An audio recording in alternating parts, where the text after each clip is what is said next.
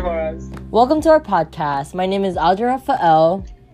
My name is Royce Laga. Today we'll be talking about the infamous Chicano movement. Every movement needed to have brave souls to start this. Yes, in this case, there were two important people that led this movement. Who? They were Cesar Chavez and Dolores Huerta. Both faced discrimination as young Hispanics living in America, and it helped them to co-found the United Farm Workers.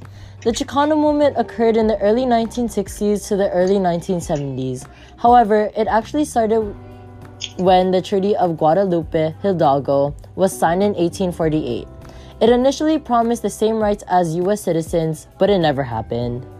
Surprise, surprise. Anywho, it forced many of those involved to take actions for civil rights. They fought for voting rights, minimum wage, and children's citizenship, just to name a few. In order to get the word out, they initiated strike, converted their purpose into song, and a ton of protesting. Wait, I noticed something. What is it, Aldrin? What is it? Tell me. Didn't the Chicano movement include non-violent actions? That is correct. One prime example of this includes the 1965 Delano Gay strike, where more than 5,000 workers went off the job. It became a catalyst to the nationwide table grape boycott, as many Americans joined in and stopped eating or buying grapes for an extended amount of time. My grandma knows more about this because she lived there around the time. The strike went on for 5 years. The strike was trying to get the government's attention for union contracts, higher pay, and better working conditions.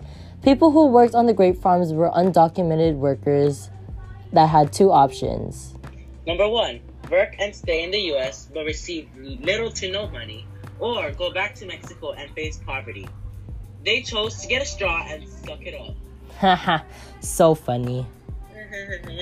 As I was saying, this and other related events inspired places like Cuba and Africa that labor workers to try to obtain more rights and gain more freedom. What did this result in, Aldrin?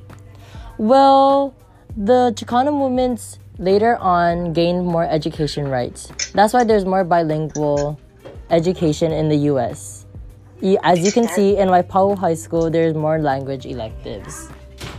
Wow, that's so cool. There is a Sila Biliteracy Award. What is that? Well, the Sila Biliteracy Award is awarded to students who can understand or speak more than 2 languages. Wow, you should get that, kids. It's gonna help. To end off this podcast, we would like to say thank you for listening to our podcast. Again, my name is Aldrin Rafael. And my name is Royce Laga. Have a good day, Horas.